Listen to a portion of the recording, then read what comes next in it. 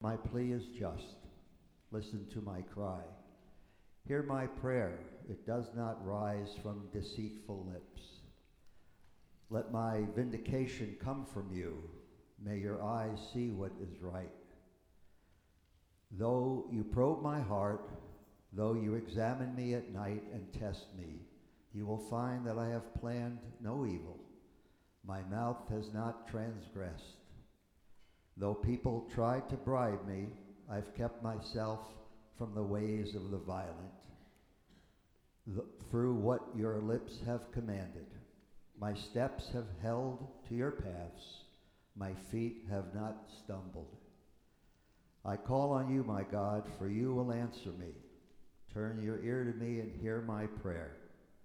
Show me the wonders of your great love, you who save by your right hand those who take refuge in you from their foes. As for me, I will be vindicated and will see your face. When I awake, I will be satisfied with seeing your likeness. The word of the Lord. Thanks be to God.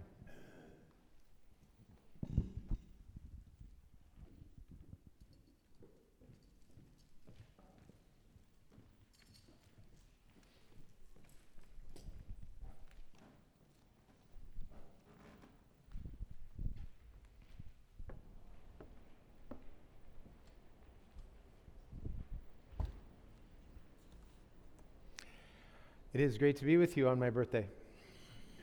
Very nice. I would like to just mention a couple things before we dig deep into the passage that Larry just read. The first is a reminder of something Tyler said at the beginning for those of you who might have missed it. 2 weeks from today, we will be at Crown Point for our annual service at the beach. Often we're able to celebrate baptisms in that service, and looks like we will have some for this coming 2 weeks when we go. If you would like to have a conversation about what baptism means in the context of giving expression to your faith in a public way, acknowledging Jesus as the Lord of your life, if that's not been a part of your journey to this point in time, I'd love to have that conversation. So just reach out to me by email, catch me after service or sometime in the next 2 weeks. Let me know of your interest and we can have a conversation. I am so glad that our kids have joined us, and I just want to put all parents at ease. Noise they make is welcome. Movement they make is welcome. And please relax that I'm relaxed about any movement you as parents need to make, to play up front, to move to the back, to stay where you're at. It's just wonderful to have everybody here, and I hope you are relaxed.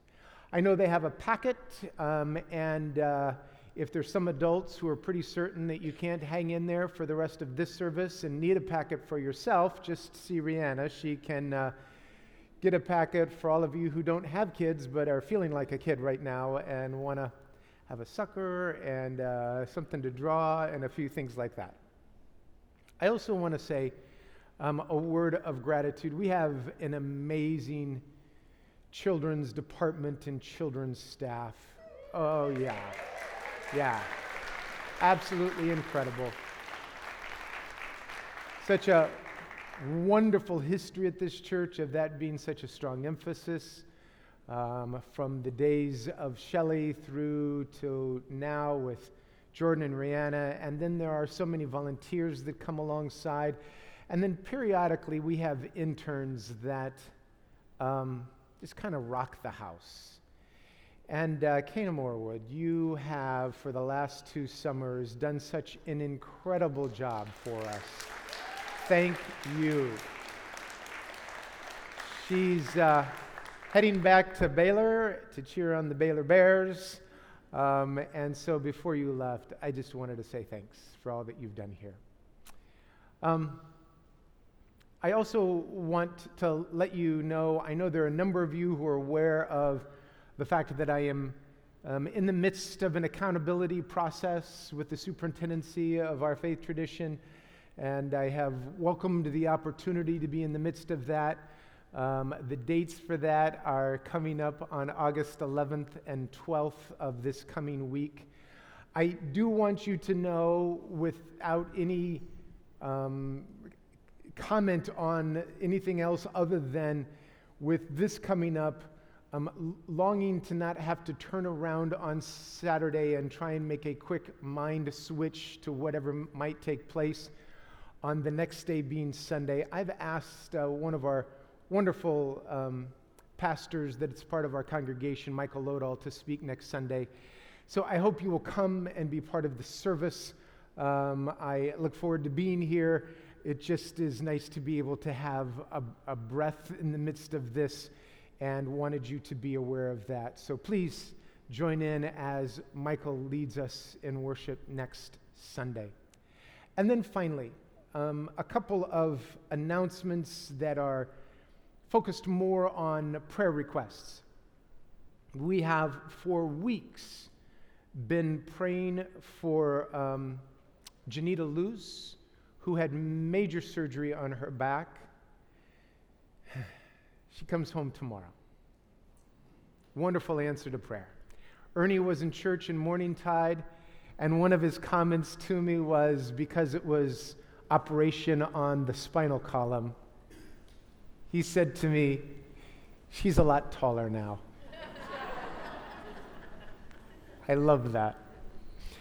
I also want to make mention, kind of an apology that I didn't know in time to let you know. I know a number of in our congregation were aware of this. I didn't know until after the memorial service that Shirley Rich had passed away. Her memorial service was last Saturday, and there would be many of you who don't know who Shirley Rich is. Her husband was the pastor of this church for quite a few years. And so that's the connection, and I wanted you to know. I'm sorry I didn't know in time to let you know about the service, but wanted to pass that along to you. And I'm guessing that most of you received the notification that Sue Kundrak passed away early this past week. Kim her husband had a trip planned to visit to visit Sue's family, Kim's in-laws. And then Sue took a downturn. She passed away, and it seemed like it was perfect timing for him to continue to go and be with the family in Wisconsin following that taking place. The piece that you may not know is that just a few days after getting there, Sue's dad had a mini stroke. And so now he's going to go in for surgery in just a day or two. And so Kim is there holding watch in that setting after having held watch here for so long. So please lift Kim up in prayer. I think he's very glad he's there, but he's stepped from one place to the next in very difficult circumstances. So lift him up in prayer, I pray. So we are looking at the psalmist writings. You may know, you may not, but Psalm 16 is one of my favorite, particularly the closing line of Psalm 15, the last verse, verse 11. But that's not where we're at. We're in Psalm 17. But I have the feeling that these two, if they weren't originally written to go together, they eventually, it seems to me, are paired perfectly in the book of Psalms. Because the language, and it seems to me what they convey, is really important, as 1:16 is, I think, called a miktam. And we don't really know what that word means. We think it's either a literary or a musical term. I wonder if it's a song of instruction, maybe. Like it lays out some of the instruction of what we ought to be paying attention to. And then Psalm 17 becomes the prayer. almost as if it's a prayer that arises out of what we've learned in Psalm 16. And so I'd like to take these two kind of in tandem. I love what one writer about Psalm 17 said. She makes a reference to this being similar in tone to the prayer Jesus teaches his disciples in Luke chapter 11. It's the Lord's Prayer, but it's the version of the Lord's Prayer that is brief and to the point. The Lord's Prayer in Luke 11 is filled with these declarative statements, pretty bold, forthright. In fact, it's a prayer that sometimes, if I really understand the language, it actually makes me uncomfortable. It feels to me that we like religion or faith to fit nicely into our ways of what we think is appropriate behavior. And I'm not saying that that's completely wrong. But the Lord's Prayer in Luke 11 is very declarative. It is postured, we soften it in the Matthew version, give us this day our daily bread. The language in Luke is far more like, feed us. Now, please. It's watch over us.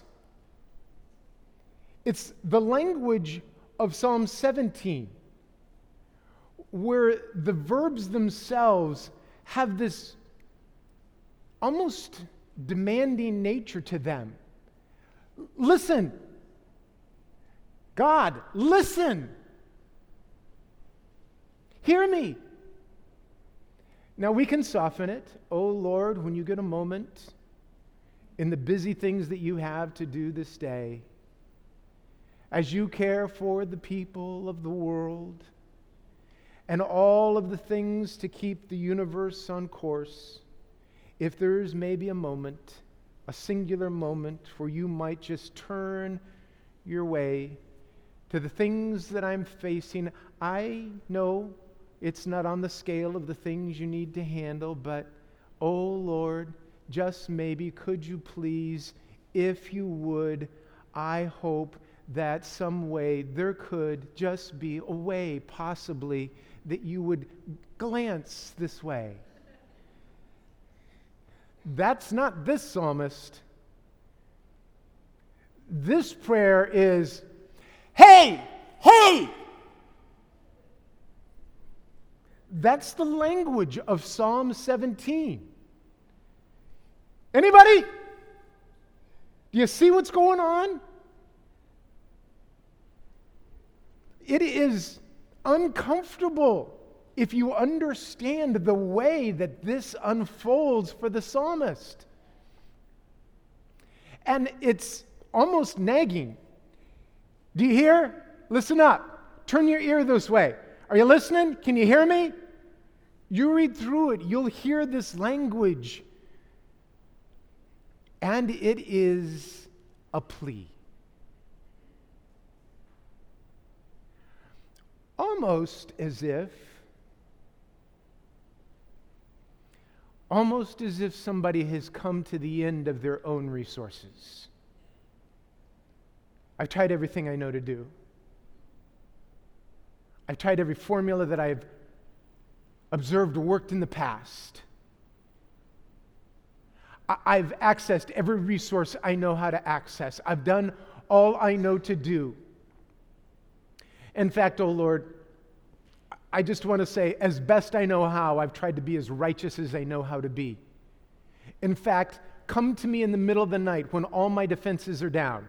Search me, you take a look, see if there's anything there. I've tried this all, Lord. Now I need you. I need you. I need you. I love verse 7. Show me your wonder, O Lord. Sometimes there's this wonderful reminder that God provides that's just right outside our door, or if we just look up from the pathway and see. Your wonder, O Lord, your jaw-dropping wonder. What just makes me go, oh, reminded me of those moments where I take a gasp. What moment is that like?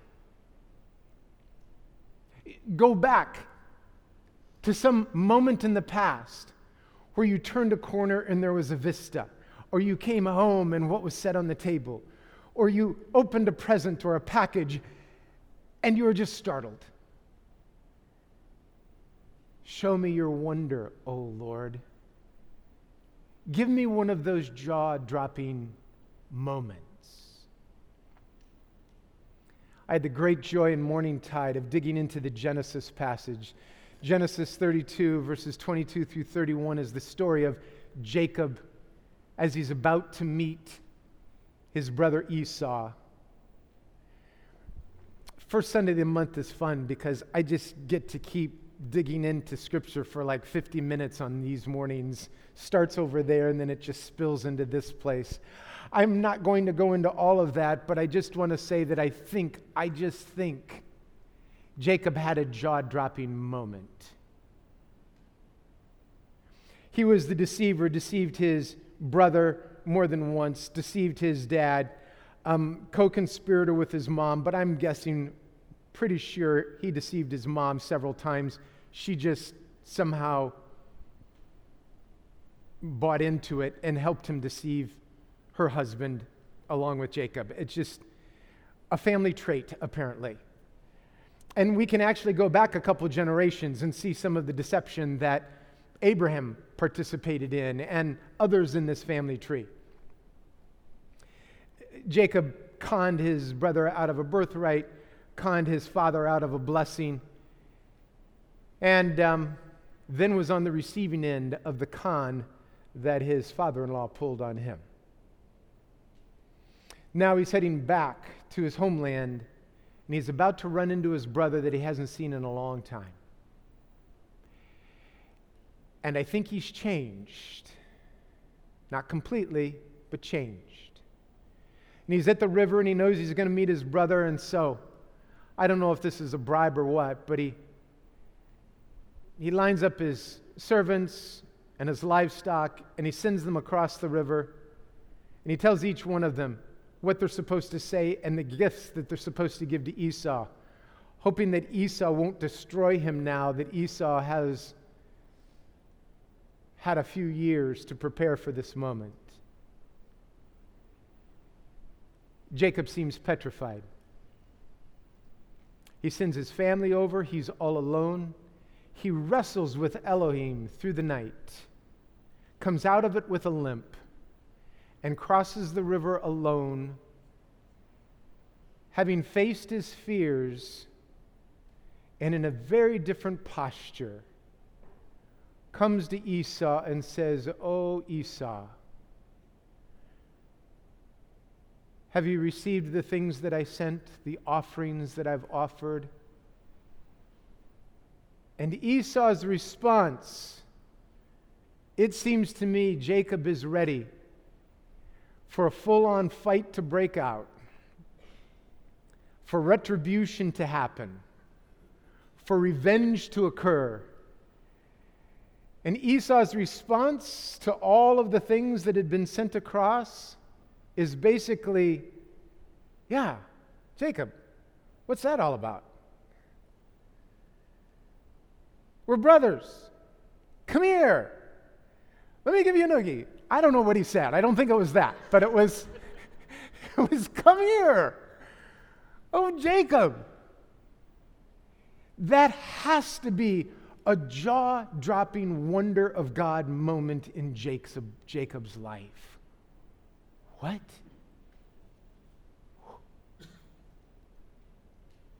confronted with, oh, that wouldn't have been my response. Oh, I don't think that's what I would have done. Oh, Esau, Esau, Esau. So here's where I'd like to take you. I would like to take you just for a moment to the end of Psalm 16. The psalmist at the end in verse 11 says, "You have made known to me the path of life, where I find joy in your presence, eternal pleasures in your right hand." The reason I feel like there's a connection between these two psalms in a very profound way is the language of presence. It's the Hebrew word for both presence and face. There's this notion, as I've said many times, if you've been here for very long, that the Hebrews seem to have this idea that a person's presence, their essence, their character, could be seen in their face. To look into somebody's face is to capture the essence of their presence. So it's the same word.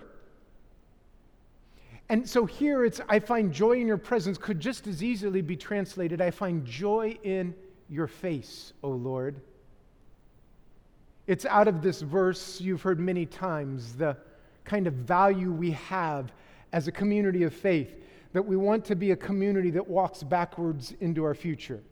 Looking back on all the things God has done for us in the past, trusting God with our future, because we don't know what's yet to come but God. The author and perfecter of our faith is the one who walks us backwards into our future.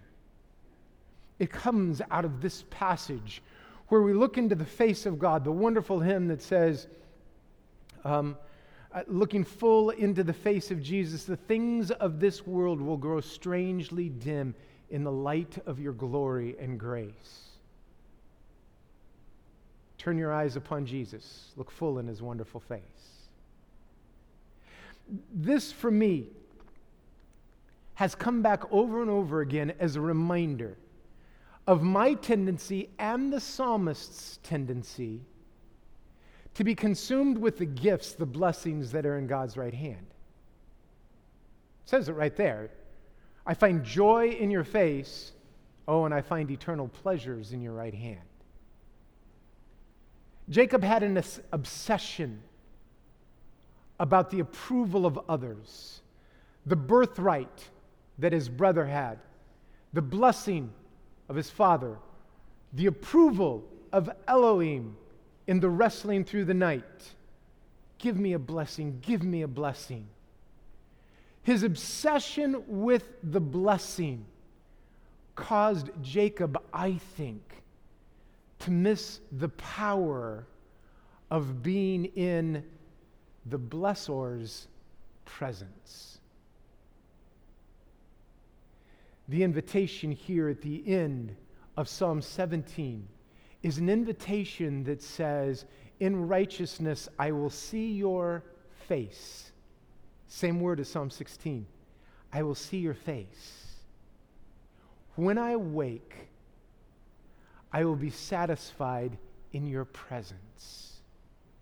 The psalmist, through 17, makes a request. Oh Lord, here, are you listening? Can you do this? I need help. These are the circumstances I'm facing. The psalmist so beautifully comes to the end and says, oh Lord, I actually do know where I find my peace. I find it in your presence.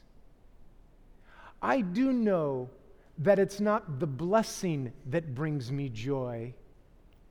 It's your presence that brings me joy. Oh Lord, teach me, whatever my circumstances, if I might just see your face, I'm convinced that that will be for me a jaw-dropping moment. So let me remind us. Yeah, let's be honest. I'm just reminding myself. So listen in for a moment as I remind myself that I have two postures when my eyes are focused on blessings. I am focused on what I don't have, what's missing, what's the problem. Sometimes that comes with comparison to others. Sometimes it comes with comparison to the past. Sometimes it comes with comparisons to my goals or my hopes. And I become obsessed with what I don't have. A corollary to that is I become obsessed with complaining about the problems that are right in front of me. I'm a pretty good whiner. I know how to do it. When I'm irritated, I know how to communicate it in socially acceptable ways to get my point across. I've mastered that pretty well. And it does nobody any good, particularly me. It's a waste of time, a waste of energy, a waste of hope. But I do know how to whine. The other is becoming obsessed with the good gifts that I have, the blessings that have been poured out. Obsessed with the material ways in which God has chosen to bless me. The wonderful friendships and relationships, and they are wonderful. An amazing family. But to be so obsessed with the blessings that I have forgotten the one who has made those blessings possible. That, on either side of the spectrum, leads to an eventual collapse when the blessings don't meet expectations, or when the blessings don't live up to somebody else, or when the blessings don't quite satisfy like I thought they would. I mean, they were great for a while, but I keep having this empty space inside of me. Or the flip side, when whining doesn't make it any better, when complaining doesn't solve the problem, when all my efforts seem not to shift things in any fashion. However, if I become obsessed with God's presence, I begin to see how even the thing that I thought was problematic, how I whined about how much time something took. Oh God, where were you? Do you not know how much time has passed? What's up with this? This makes no sense. And then to look back a year later and go, oh God, you were at work all along? You somehow, like I didn't have anything to do with it, but you've been working in Esau's life? Esau said, I don't need any of your stuff. God's already blessed me far beyond anything I could have ever imagined. What? I thought I stole your blessing. Oh, yeah. You apparently missed out on God's abundance. It's okay, Jacob. You'll learn. What? It's in your presence, in your face, O Lord. That's where I find joy. It's in your face, in your presence, O Lord. That's where I find peace. It's in your presence, in your face, O Lord. That's where I find grace and forgiveness. That's where love abounds. The blessing is really not the evidence of God's love. It's the consequence of God's love.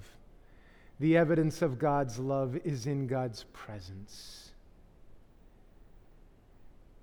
It's the countenance. It's seeing God's fingerprints in the person beside you, in the person that's brought across your pathway. It's in the difficult moments as well as the good moments. God's presence. There I find my hope, my joy, my peace, my forgiveness. Oh, I invite you down to the river. Get ready for a jaw-dropping moment. There might be some wrestling, as Jacob had. There might be some declarative moments where you just let loose with your prayers. I just want to say, God can handle that. Forget with all the courtesy for just a moment. I'm a new grandpa. You probably know that. And I've held the little one as she just wails. But those wails, they're all different. There's a wail with, can you not get it together that I need a diaper changed? Or, can you not get it together and get my clothes on faster because this is miserable? Or, can't you get it together? I'm hungry. None of those wails are the same. They're very declarative. They're very demanding. They're very insistent right now. And I love every one of them because I find joy in her presence. I find that I find joy in your presence when I found joy in God's presence. I find joy in your comments because I found joy in the face of my Creator. Oh, I invite you to that place. It says in Scripture that God has prepared a table for us and invites us to that place so that we might be in God's presence. I want to say to all of the parents, this is a moment for you to decide for your children. If it's not time yet for them to participate, please just make that call. If it is, there are times when I've had my children on my lap trying to explain to them the significance of a moment like this, but don't feel any pressure at all with the timing of your children in the midst of communion. We do practice open communion here. You're invited to participate. You don't need to be a member of this church. It's simply an invitation to the table of God's presence, where we use the language, oh, this is Christ's body. This is Christ's gift to us. An invitation to have a jaw-dropping moment with your Creator. So join with me in prayer. Oh Lord, I thank you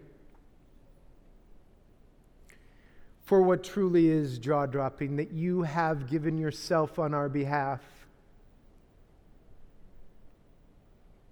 that in all of creation you invite us into relationship. I don't think all of creation, all of the rest of creation is excluded. I have the feeling at times they get it better than I do. But you invite me and all of us to a table of your making. A table where you offer yourself, that we might be fully alive, fully what you created us to be, fully living into the image that you have stamped on our hearts. So Lord, bless these elements. Make them for us grace. Your body broken for us, blood poured out for us. May in these moments we be invited to the wrestling match by the river that leads to the jaw-dropping moments of your handiwork and power. We thank you and praise your name. Amen. I'm going to invite the ushers to come forward, the musicians as well. During the distribution of the elements, Lisa's going to sing a song. The words will be familiar, but I doubt the music will be. A wonderful composer whose story, talk to Lisa, she can give you the background, composed this beautiful music to the words of the prayer of St. Francis.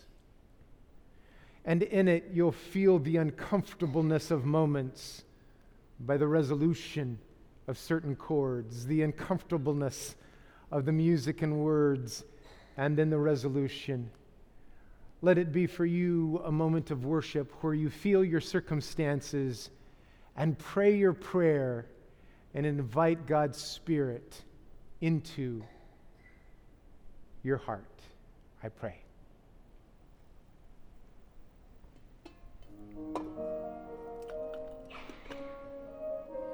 Body and blood of our Lord, broken and poured out for all.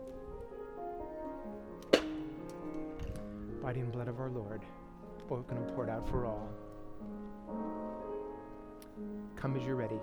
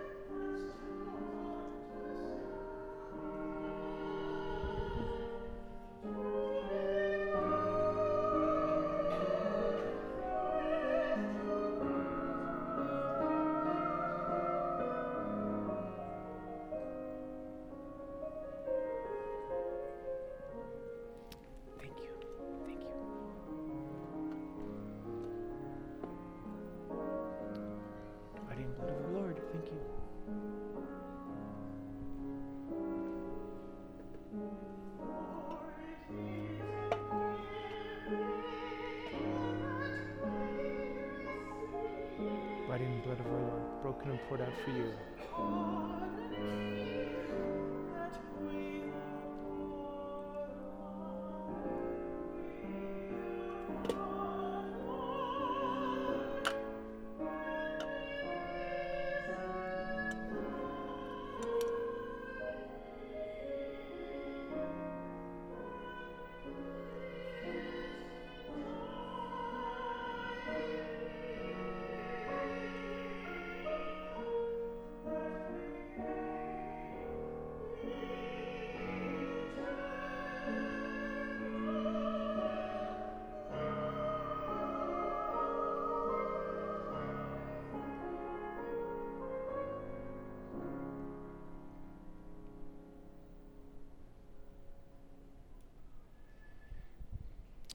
Lisa, right behind you.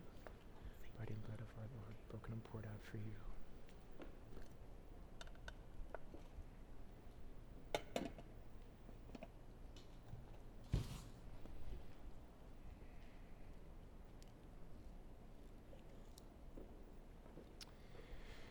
On the night our Lord was betrayed, he took the bread and he broke it.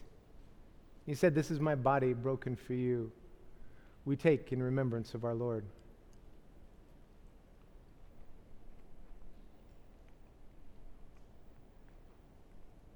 In a similar fashion, he took the cup. So this is the blood of the new covenant. It's my blood poured out for you. We take in remembrance of our Lord.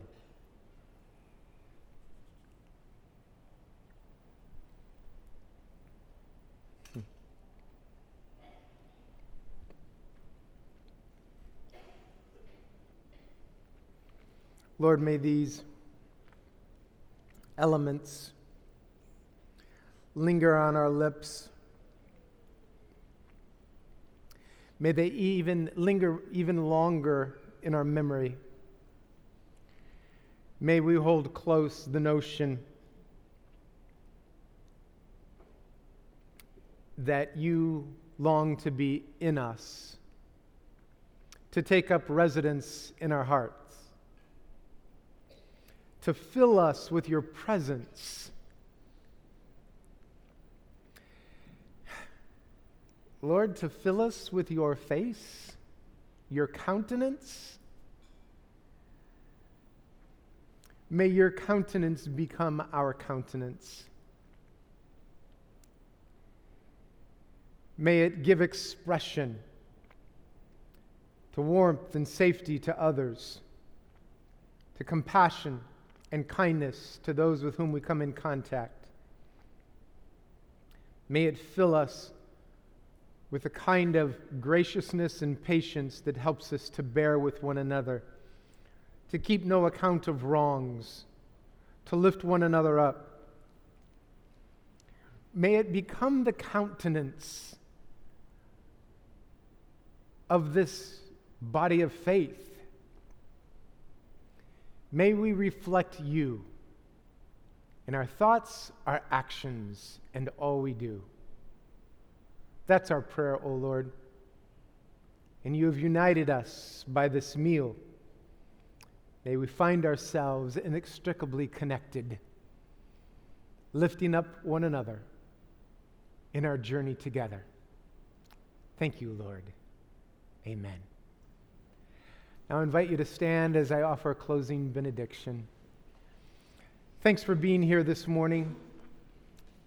I don't know what it took to be here, but I am so glad you did. And now may God's grace pour over you. May God's love flow through you. May this week be a week where your jaw drops with seeing the fingerprints of God in your life. And may you become this week obsessed, not with the blessings, but with the blessor. Go in God's peace. Have a great week.